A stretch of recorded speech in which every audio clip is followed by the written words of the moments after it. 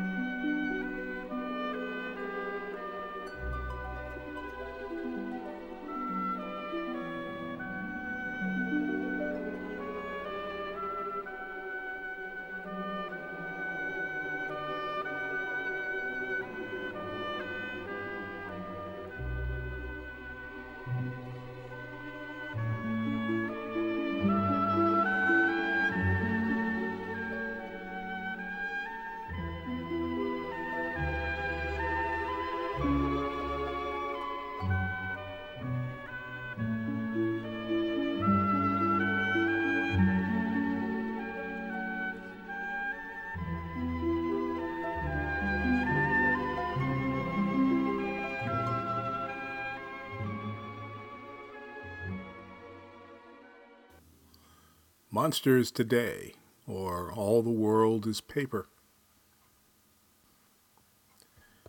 We all know that in every unknown land there are unknown creatures, and in everything unknown there is always something inconceivable. Thus the crux of our universe possesses preceding and predeterminate existences we cannot define, but which existences define us. Thus, behind your very back is always something that you cannot see. So do not be surprised by monsters today. There were 5 brothers, all native to Devonshire, England. Toddlers, infants, and in utero come overseas to this territory, were brought by their English father and mother. Settling here, their father grew to utterly despise his wife after a year of hard scrabble, and left her to raise the boys alone. She told the boys that their father was dead, and had a cemetery marker to prove it under the oak tree across the road from the front gate. On the marker it said, "All the world is paper." Nothing else, not even his name. "But this is where he's buried," she told them. And once a year, on a certain occasion, but not always on the same date, she had them gather with flowers and kneel there and read this psalm. "Have mercy on me, O God, according to your unfailing love. According to your great compassion, blot out my transgressions. Wash away all my iniquity, and cleanse me from my sin.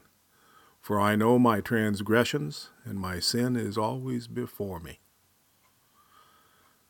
Just what their sins were the boys never knew, but certain they were that they had them, for their mother was certain that they had them.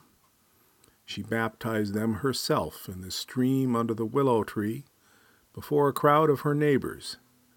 And though she thought the minister at the local church was not as Puritan to the bone as he ought to be, and thought the congregation backsliding, she took the boys there every Sunday faithfully.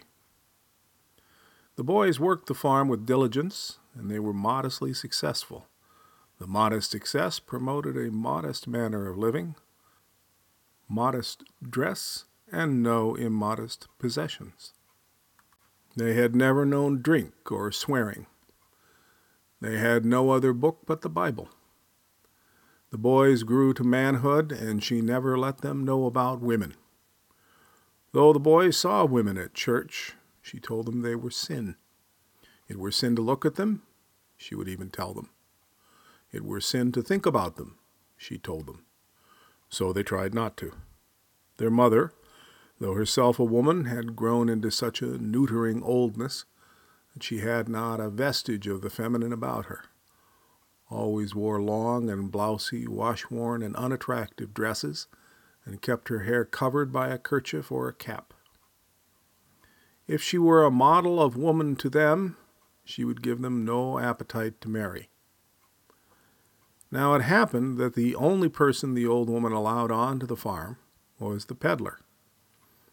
For the utility of his trade, she allowed it, and also because he was the only intelligent person she had met since coming to this God-forsaken land, and who knew Devonshire from personal experience, and even knew some of her kinfolk back home, and could tell tales that she knew were true if a bit familiar.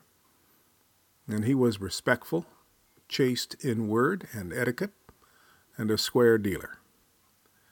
She let the boys talk to him, even when she was not within earshot.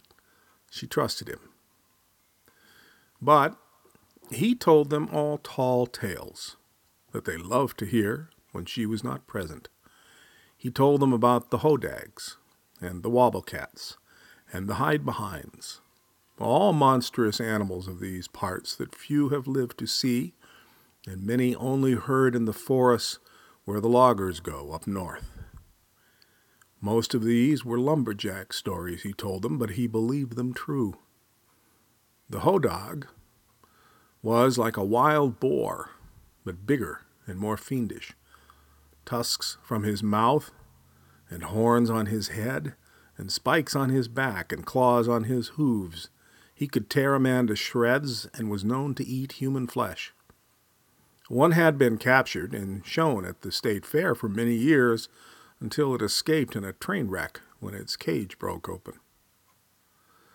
The hide-behinds had never been seen, but were known to make sounds that lured men out into their fields at night, where they would disappear, and where for several days after they could be heard calling distantly for help in the vacant space of that field, as though lost in a lightless, doorless chamber of submerged reality, until their despondent pleas faded pathetically.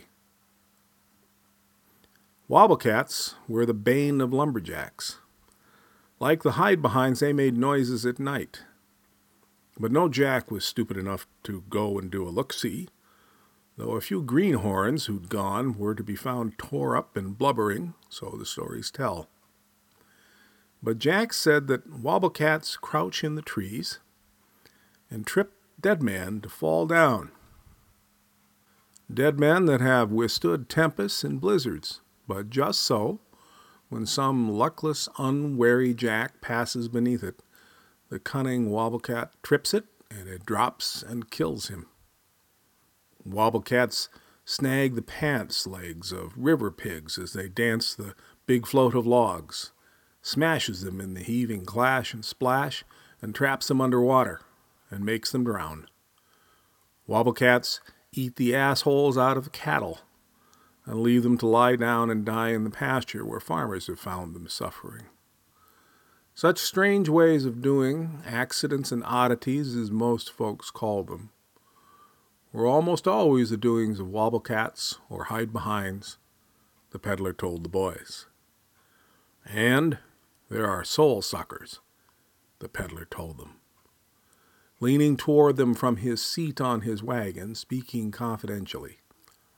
As the boys stood, wrapped in the hot sun, their homey picket fence and their familiar front yard close behind them.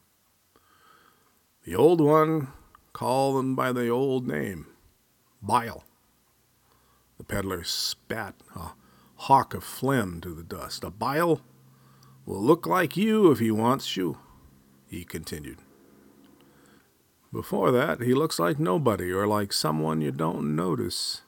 People ignore what they do not notice and forget that they even saw what they did not notice. A Bile can be near you and not be seen because you don't notice him. The youngest brother asks, "How can I tell if I do see one?" "There's one living t'other side of those woods," the peddler said. The peddler said he would not answer any questions. He said the less they knew, the better for them. That the last thing he wanted was for them to go looking for a Bile. He was sorry that he'd mentioned it and hoped they'd just forget. He did not want to talk about it. He said the wobblecats and hide-behinds were dangerous, but he knew many men who had survived those awful creatures. But a man who meets a Bile is a man who looks into his own self and sees nothing but depthless darkness, and he knew no one who has survived such a horror as that emptiness which lies inside a man. "Better that you do not doubt yourself," the peddler said, straightening up on his seat. "Such is a fool, but such is a wise fool." The peddler sparked his team and left them. After the peddler went, the brothers talked about what they'd heard for a while. There was no disputing it, and little they could do but affirm it all in wonder. They stopped talking.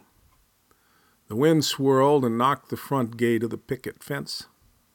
They all looked across the field to the rolling meadow, where some shifting cloud shadows made brindled green waves, and above that to the dark oak woods that the peddler had spoken of, like the porch to a haunted house. And they all had the same thought, but no one said anything about it. They crossed the road to the oak tree across from their gate. They stood at its shade, thinking privately for a time. The oldest brother spoke his thoughts first. "Well," said he, "I am the oldest, so it should be me. I will tell you what I seen when I get back."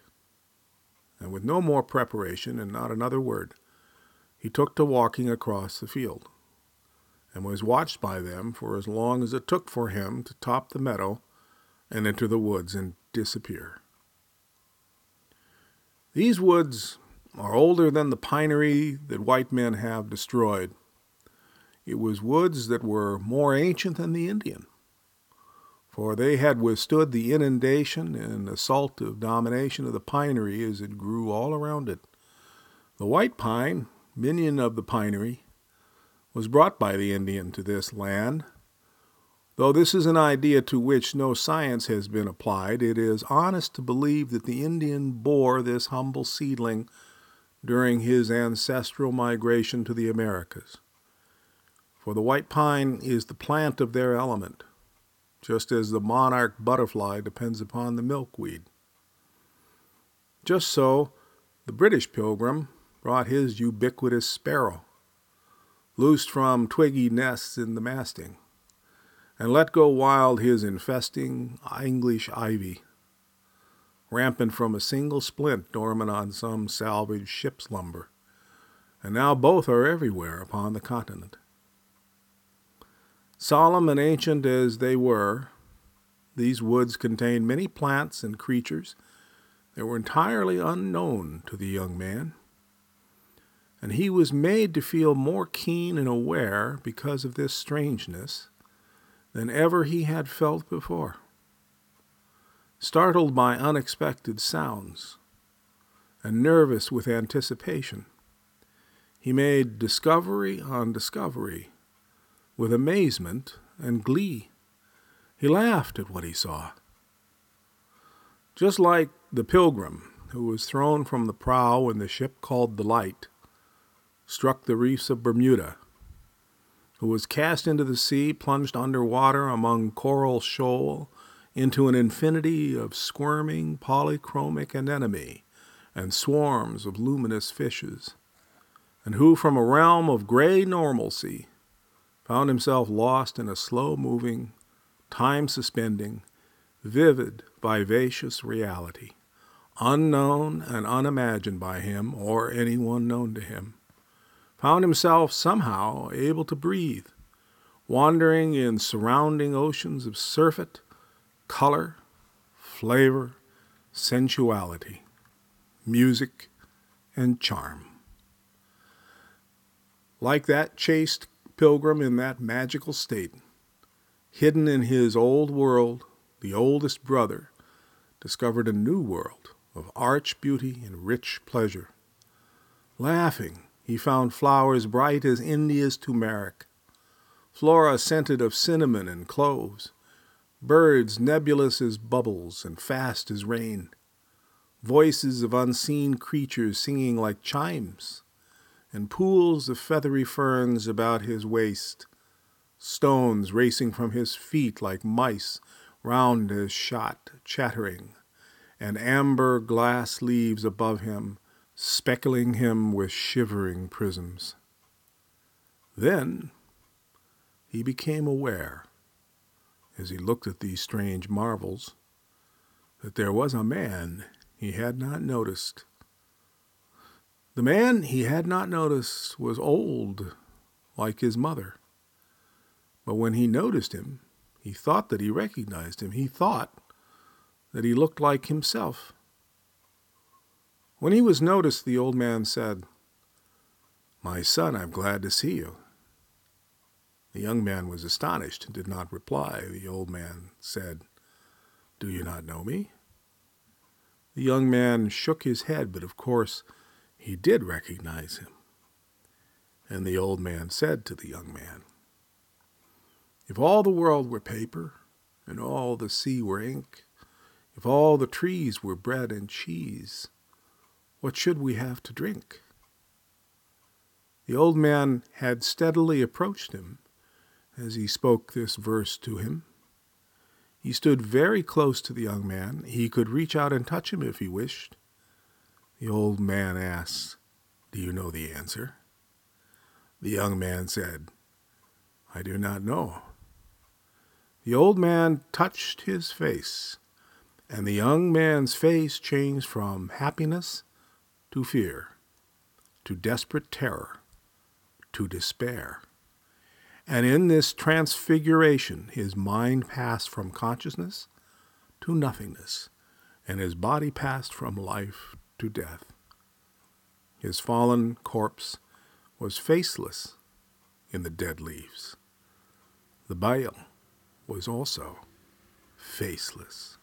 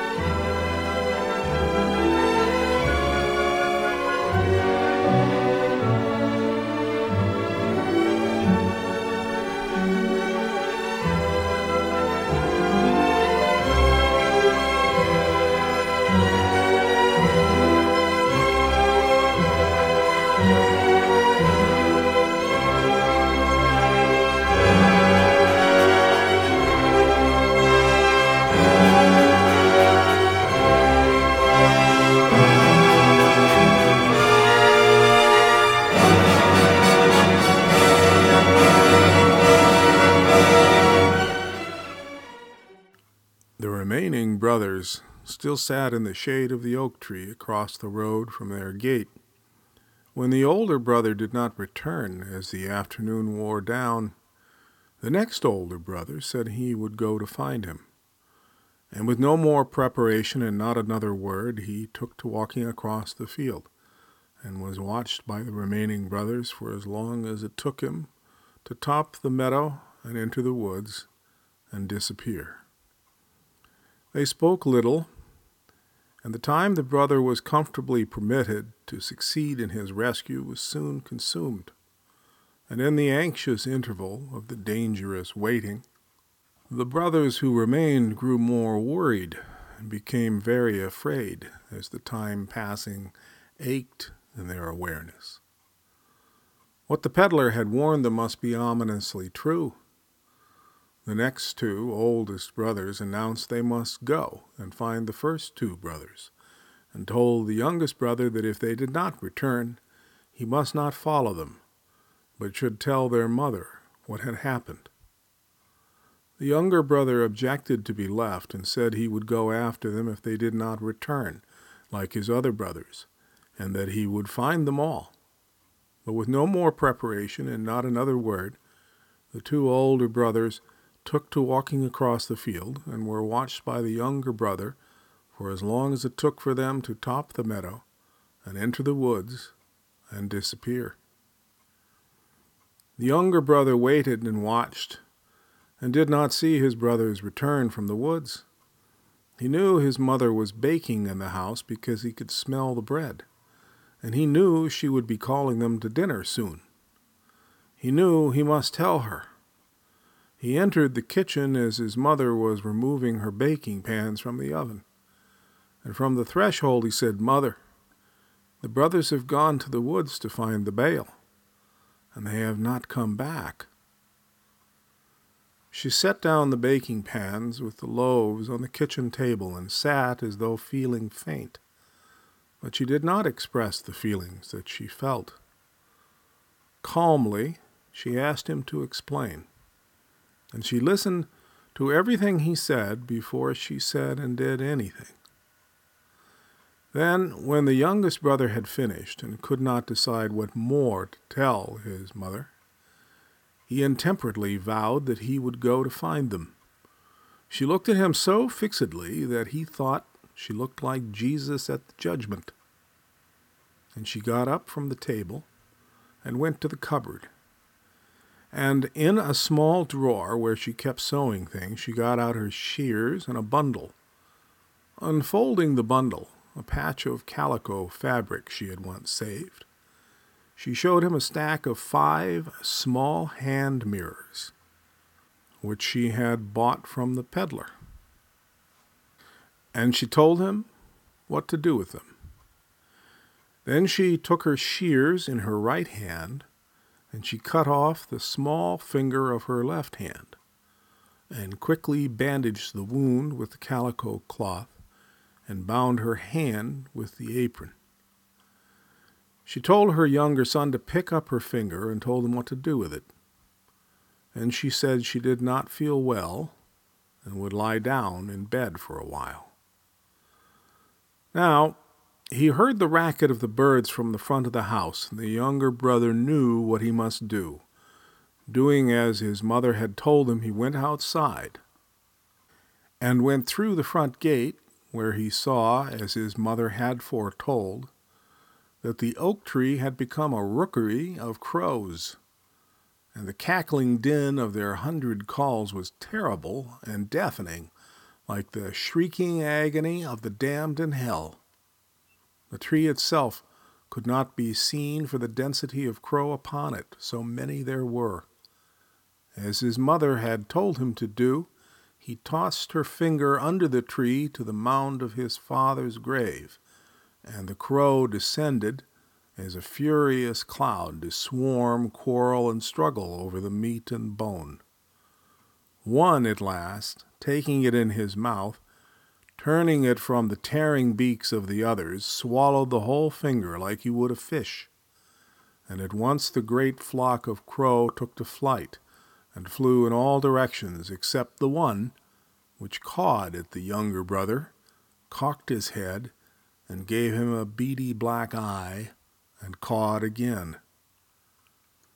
When the younger brother went into the field to cross it to the meadow and to the woods beyond, the crow rose with several heavy flaps of wings to ride the air above him, and circling above and occasionally calling, followed him. When he climbed above the field on the grassy meadow, he paused to watch the wood.